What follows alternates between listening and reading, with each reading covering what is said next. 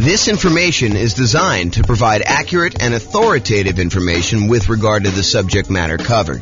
It is offered with the understanding that the presenters are not engaged in rendering legal, accounting, or other professional services. If legal advice or other expert advice is required, the services of a competent professional should be sought. Welcome to the Beaverton Real Estate Investing and Real Estate Financial Planning Podcast. Learn all about investing in real estate in Beaverton, Oregon, with a combination of real estate financial planning and modeling with numbers specific to Beaverton, plus syndicated, more generalized recordings of live and pre-recorded real estate investing classes, not all of them specific to Beaverton. Be sure to stay tuned after the podcast for a message from our sponsors. Well, good morning and welcome, everyone. I am your host, James Orr, and we have a really interesting, very cool class today. The class is about accessing equity in properties. And one might think, just hearing the title, that it's about like, how do you pull equity out of properties? And yeah, we'll cover that, but that's really not that much to go over. Really, what I'd like to talk about is a couple ideas related to accessing equity in properties. And this is probably a really deep topic. I could do a full day's class just on this alone. And you're like, really? There's that much stuff to go over? And the answer is, yeah, there probably is a full day's content to kind of go over this.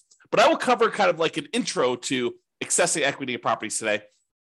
And one of the things I wanted to focus in on is this idea on why you might want to pull equity out of properties to begin with. And so when you think about accessing equity in properties, the first glance is your kind of first reaction is, yeah, I have all this money tied up in properties because I bought a property and I'm paying down on the loan and the loan balance is going down and the property value since I bought it has gone up a lot. And so now I've got this massive amount of equity in properties and I want to be able to get at that equity in order to spend it to do something else. And I'm here to tell you, yes, you definitely can do that and take the money and re-leverage up and buy something else. You should probably think about, how that actually changes the different returns you're getting, because the returns on your equity, as you'll see here in a moment, actually change over time. And then when you take that equity out, you pay any costs associated with accessing that equity, and then you move on and invest that into other investments, usually by leveraging up, buying another property and putting only 20% down or 25% down on the next property when you had 30, 40, 50, 60, 70% equity before. Now it changes the characteristics of your returns. Maybe you don't have quite as much cash flow anymore because you've re-leveraged up, but maybe your overall return has significantly increased, which is what we'll talk about first. Okay, so let's go over this. So what I'd like to introduce you to is this concept of the return you're earning on your equity. When we talk about the returns you're earning on investment property, for example, you might think to yourself, okay, so I've got this return from the property value going up, the return from appreciation. And let's say, it's a $500,000 property as an example, and it's got up 3% a year. So really you've earned $15,000 on that investment. And when you first buy the investment, a lot of times we look at that number and we say, okay, we've earned $15,000. How much did we need to invest in that property in order to acquire it, in order to earn that $15,000? And so you look at your return, the $15,000 you earned from appreciation, and you divide it through by your total cost to close, and technically probably your reserves as well. So you're looking at the return you earned on the amount you had to invest in the deal, or what we would also refer to as your return on investment. Return on investment. Now, once you've gotten past that first acquisition period, the first year or so that you bought a property, then the amount you put into the deal originally matters much less. In fact, at that point, what you're really concerned with is how much money am I earning on the equity that I have in my property? Because at this point, you're like, look, what's my alternative? I could take this equity I have in this deal and I could pull it out and I could go buy something else. So really what I want to know is how productive is the equity that I have in the property that I could go and then take and do something else with? I could go take that equity and I could go invest it in another rental property that might get a higher return, or I could go invest in stocks or bonds or annuities or whatever else I want to buy in order to take that and get a return on it. So what I really want to know after I've owned the property for any period of time, really, beyond a year. The first year, I think a lot of times we look at return on investment. But as soon as we get beyond that kind of like first year period, a lot of times what we want to look at is return on the equity we have in the property before we go and consider taking that out and looking at other properties. So what I'd like to show you is how this return on equity changes for the various different returns we have on an investment property. So for example, even though the amount you're earning from appreciation, the amount that the property is going up in value, is increasing the longer we own it. In that first year, maybe we earned $15,000 in appreciation, but fast forward a couple of years later, now the property's worth $600,000. And even though it went up still that same 3%, now it's not $15,000 in that year, it's now $18,000. So even though the amount of money, the dollar amounts that we're earning from appreciation is actually increasing. It's going up each year that we own that property, besides years that it goes down. But if we have the same appreciation rate, the amount you're earning on equity is going up over time, even though that number is increasing, the numerator in the equation that we're talking about, the amount of equity you have in your property is also going up. And it's probably going up faster than the amount of appreciation you're going up, which that means is the amount of return you're earning from appreciation on the equity in your property starts off usually the highest when you first buy the property. And in this case, we're showing it's about 18%. You'll have to do your own deal analysis. And this shows up on the world's greatest real estate deal analysis spreadsheet for you to go and look at and see for yourself. But it usually appears as the highest when you first buy a property, your return on equity from appreciation, and then it decreases. It goes down over time until eventually it becomes what your raw unleveraged appreciation rate is, which in this case, I've been using as an example, 3% per year.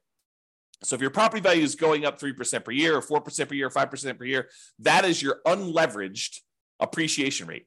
And eventually, once you pay off the property and you no longer have debt pay down on the loan, the appreciation rate is actually your return on equity from appreciation. Okay. So it starts off really high and it gets lower and lower and lower over time. That's what the curve looks like for return on equity from appreciation. Now, let's look at how that changes with cash flow. When you first buy a property and you put a small amount down, 5%, 15%, 20%, 25%, 30%, whatever it is that you put down really small on that property, your cash flow is usually the lowest because over time, the rents on your properties tend to creep up, but the expenses on your property tend to creep up, but not quite as much with all of them except for your mortgage payment, which is usually fixed. Okay. So what tends to happen is your cash flow tends to improve over time. Now, what's going on here when these little kind of like lines that get all jagged and stuff like that, that's the fact that your rent is not going up every month, that we have 12-month leases and then the rents go up and they kind of increase your cash flow. So the reason why there's jagged edges here is because we've got a fixed rent for the lease and then it kind of catches up here. So you can see the curve though, and your cash flow kind of improves until you get to the point here where you pay off your mortgage and then cash flow really increases and it approaches what basically is cap rate at that point. The cash on cash return on a full paid off property is going to be cap rate. So this is showing you your return on equity. Even though your equity is increasing, cash flow is increasing a little bit more until it finally sort of levels out and then eventually pay off the mortgage and you get to this point. Okay, so that's what return on equity from cash flow looks like.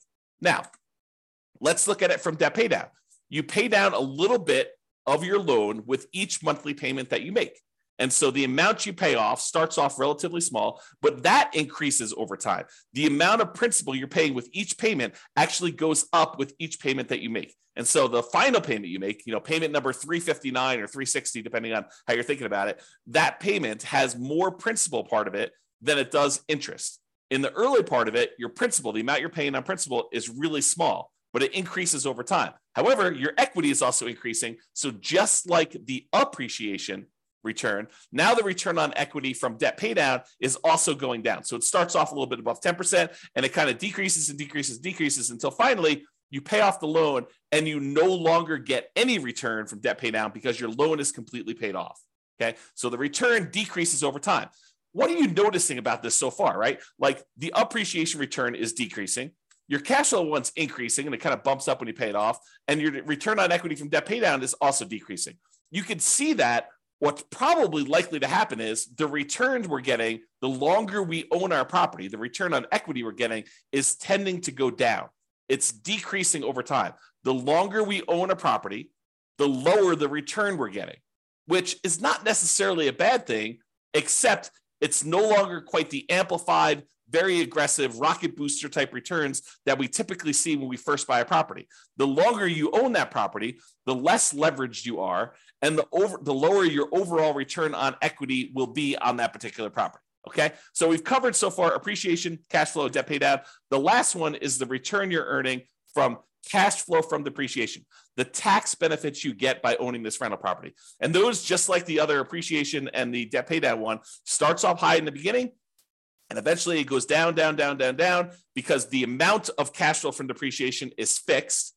That is a static number. You establish it when you buy the property, and then that decreases over time until 27 and a half years with a residential property, and then that goes away. That benefit drops off completely after you own the property as a rental for 27 and a half years, and so it starts off really high, and then it goes to zero. So 3 of the 4 returns, appreciation, debt pay down, and cash flow from depreciation, they all have that similar drop-off type curve, where the only one that is not like that is your cash flow one. Okay, so now let's put those all together to show you the relative sizes of them. Okay, this is not graphically summing them, it's all just showing them in comparison. So your biggest return, and this could vary depending on your property may have much better cash flow, or much better debt pay down, or whatever it is for there. But I'd say this is a pretty typical property, what we would normally see in a relatively normal type property. And that is that the return you're earning from appreciation tends to be the highest. The return you're earning from debt pay down tends to be the next highest. The return you're earning from cash flow from depreciation, or cash flow, depending on whether your property is a better cash flowing property or the depreciation benefit's a little bit better. Like, those are probably the next 2, and they could be reversed. That's probably the most common switchover point. But then over time, these 3 returns, they're all kind of coalescing down till they get to either zero for the loan payoff and for the tax benefits, which both go away after a certain period of time, or from appreciation, it tends to kind of like become asymptotic. If you're kind of a math person, it gets very, very close and eventually hits the actual appreciation rate that you're using for properties. And then cash flow, it starts off relatively low, it grows until you pay off the property, and then that significantly increases. So you can see, though, that the overall returns we're earning on our property over time, when we look at the return on equity, are going down, even though the dollar amounts that we're earning on the property are going up, right? The amount of money we're earning in dollars from appreciation has gone up. The amount we're paying down in the loan has gone up. The amount we're earning in cash flow has gone up. The amount we're earning in cash flow from depreciation is the same. Okay, so it tends to be that the dollar amounts return look better and better and better the longer you hold your property, which is great. But when you think about it as the dollars I'm earning on how much money I have tied up in this deal, that is getting worse, which incentivizes you. It says, hey, look, maybe I should pull some money out of equity and then go re-leverage up, go buy properties where I get back in this really high part of the curve. Okay, now I'm going to take this same chart and I'm going to do something with it. Okay, so this is the chart showing you that, the return from appreciation was, probably like 18%, somewhere in there. The return you were getting from debt pay down in this particular example is just over 10%. The return you were getting from cash flow from depreciation was probably around 4%. And then the cash flow one started off really, really low, like almost zero. Maybe let's call it 1%. So you could see all those different returns. Now what I'm going to do is I'm going to stack them on top of each other so that you could see what the sum, the additive benefit, what the sum of all of these different returns are. And that's this chart. So I just graphically add that, and I'm showing you that your overall return summed up at the very beginning is 34%. I'm just estimating, right? So it's about 34%. But you could see that, even just 10 years later, the sum is below 20%. It's probably in that 17% range. So this is why I think a lot of folks, they're like, look, my equity has grown so much in this property, especially the last few years, right? Property values have gone up a lot. We have these really low interest rate loans. And so really low interest rate loans, they pay off really fast, faster than higher interest rate loans. And then the amount you're earning from your appreciation of the property value is going up. So your equity grew really, really fast. And so this dropped off really, really fast because we had this massive equity growth. And even though rents have gone up a little bit and now properties aren't quite appreciating what they were, you're still paying off that loan pretty aggressively and your depreciation is still static. So you can see that your overall return has dropped off. So you're like, look, if I go do a calculation today and I look at what my return is on equity, it's probably relatively low. And so you're thinking to yourself, well, I've got, this equity in this property. I got $100,000, $200,000. If I've got a whole bunch of properties, maybe I've got a couple $1 million in equity. But if I go take that money out, if I access the equity and I take that equity and I go invest it somewhere else, my cash flow is not going to be as great because my cash flow has not been growing as much. It's probably going to be negative in a lot of cases unless I put a lot more down. But if I put more down, I've got the same return on equity issue going on, where I have a lot of equity tied up in the property, my cash flow is not amazing. So this is the challenge that you could think about this as just like a mental framework of, if you're kind of familiar with this idea of the 4% rule, right? I could pull out 4% of my money that I'm holding in an investment. Like if I've got money in stocks and bonds and stuff like that, I could safely, I'm using safe in kind of scare quotes here, but the idea using the 4% rule or the 4% safe withdrawal rate or the Trinity study, if you're familiar with that, is that if you have $1 million invested in stocks and bonds, using different percentages depending on how you're doing your calculations, but you could probably in quotes, safely withdraw $400,000. I'm sorry. $40,000 a year, 4% of $1 million, $40,000 a year safely and have a very low probability of running out of money. So if you think about this, though, if we were doing a 4% safe withdrawal rate later on these rental properties, we don't usually think of this 4% safe withdrawal rate with properties, but I'm going to kind of like mix the two together today. If you were doing that, you're earning, probably about 8% overall return. Maybe your cash on cash return, your cap rate is going to be 5%, and then your appreciation rate is going to be about 3%. So you're earning a similar amount to what you might earn in the stock market, except now you're pulling out, 4% of this instead of the 8% that you're doing. So in that case, you're probably spending most of your cash flow is a way to look at that. However, if you constantly rebought properties and you were earning, let's call it even 30% per year, and you were only spending 4% of your equity, but every 5 years or 10 years, when your property, your return on equity dropped below 15%, you re-leveraged up, even though the cash flow wasn't there, and you pulled out some of the money to spend. That's a different way of looking at this, where you could almost, I don't want to mix these too closely, but you could almost think of as a bastardized version of a 4% rule if you were to maximize your return on equity and you kept re-leveraging up, okay? And that's sort of the idea. If you ever watched my class where I did cash flow versus appreciation, where I looked at someone who lived in a market that got really, really good cash flow, and I compared them to someone who lived in a market that got really, really good appreciation, and I showed you that in both those cases, you can actually achieve financial independence. They're just different how you have to approach them. And one, you have to tap into equity in order to live and survive. And the other one, you have to tap into cash flow in order to live and survive. Or you choose to tap into cash flow because it's easier, right? So just looking at this, you could see. So a lot of the reasons why people want to tap into their equity is to solve this issue of your return on equity dropping off until it gets very, very low, until it becomes basically cap rate plus your unleveraged depreciation rate, which is what happens here once you've gotten past your depreciation period, 27 and a half years, and you paid off the loan 360 months in. You get rid of these two other returns, and the only ones that are left over is the cash flow and the appreciation one. Okay?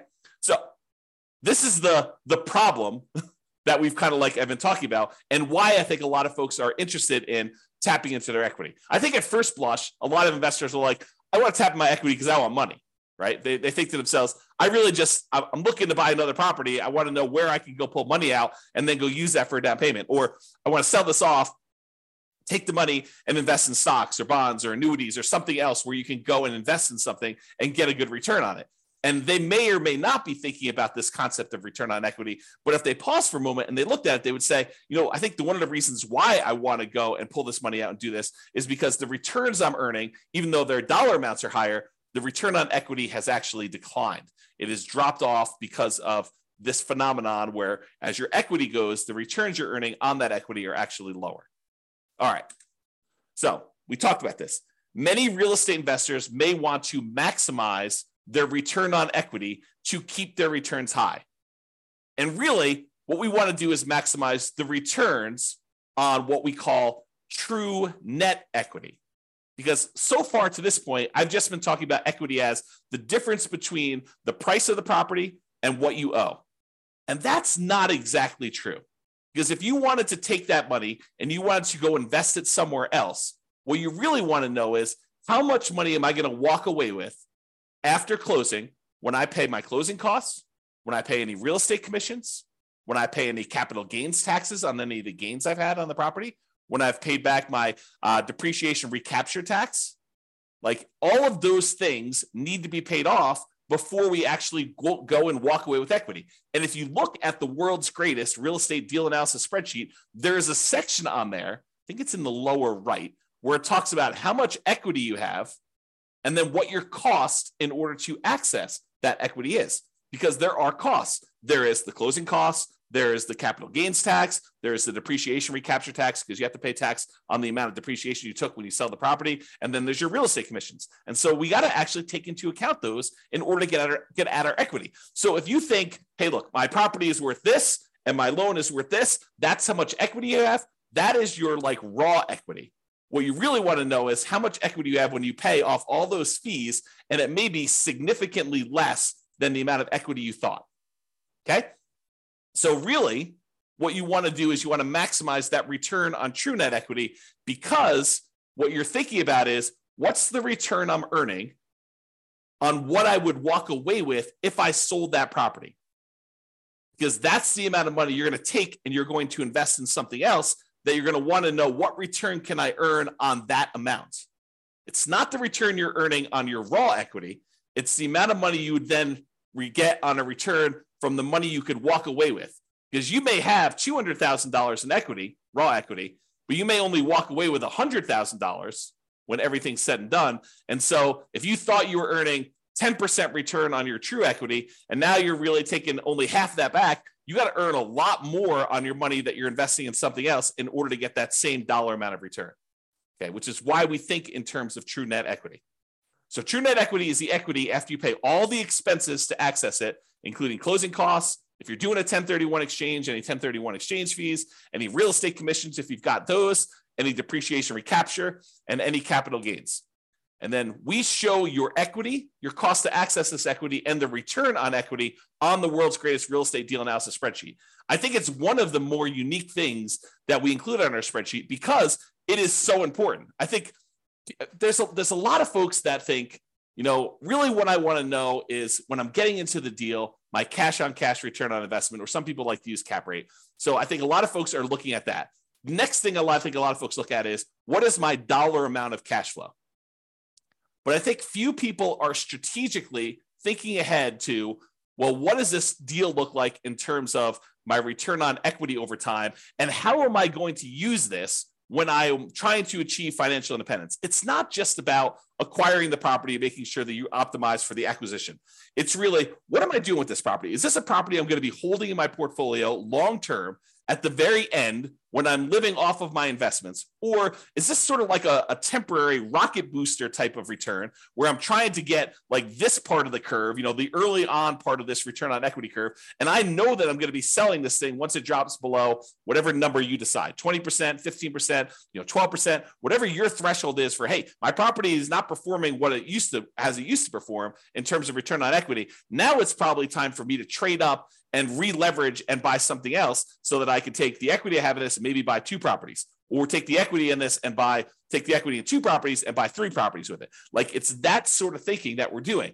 So you need to decide which assets you're optimizing for and what you're doing with those assets when you're going to be financially independent. It's one of the reasons when you use the ultimate financial independence, retire early budget, we have like spots on there for you to say, well, what's my budget now? What's my budget if I have like at my minimum amount that I need to be financially independent? And then what's my ideal? And you can look at how much you need in cash flow or resources invested elsewhere in order to achieve those goals. Then you can think to myself, okay, well, how do I get there? Like, which properties in my portfolio do I have already that I'm going to have at that point? Are they going to be free and clear? Are they going to have still mortgages on them? Am I going to re-leverage them up? What properties do I still need to buy? And which ones am I definitely selling to pay off other properties or to invest in something else like stocks or bonds or annuities or whatever? Okay. And that's the thinking I think you need to do. All right. Enough of that tangent, because I get excited about this stuff, as I hope you can tell. Now, there are many other classes, as said, about this particular topic. As I mentioned at the beginning of class, this could be a full day seminar. This whole idea related to equity and return on equity and how all this works with examples and moving it around and kind of comparing, and should I sell my property? Should I go and re-leverage, and how that moves my returns from one quadrant to another? Like all this stuff, it's a full day. Okay. And I don't know if I'm going to do a full day, but it could be a full day. If not, I will do a whole bunch of mini classes like this on different parts of it, and we'll eventually get it all covered, but just realize that's where we're headed. Okay. So to summarize this slide though, that's why some real estate investors will want to access their equity. Now, the slide that you probably thought you were coming to this class for, so how do we do that? And it's relatively simple. You can access equity in a property in two ways. You could borrow your equity, or you could sell to release equity, okay? So when you go and you borrow your equity, you're doing like a cash out refinance. You're pulling cash out of your deal in order to get some of the equity and convert it into money you have. But you have to pay an interest rate to borrow that money. You know, there's a traditional cash out refinance where you just pull money out and you do that. There's a reverse mortgage where you could pull money out and maybe you don't have any payments on it. Maybe it just accrues. And that's usually for people that are of a certain age or older, and it's on their primary residence. So you can't really do that on investment properties, the reverse mortgage. Or maybe you go in there and use like a hard money loan on the investment property in order to pull that money out. Or maybe you go and you ask grandma or your uncle for a private money loan to loan money against the property you have, and you actually borrow your own equity that way.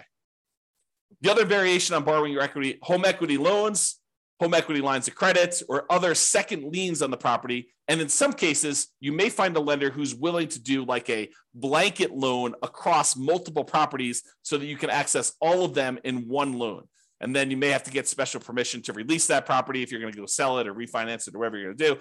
But you have to go and think about that, whether you want to do like one-offs and do a whole bunch of these little onesies, home equity lines of credit, or cash out refinances, or you want to go put like a blanket line of credit or home equity line of credit or equity line of credit across multiple properties in order to do that. So that's the whole borrow your equity side of the how do you access equity in properties.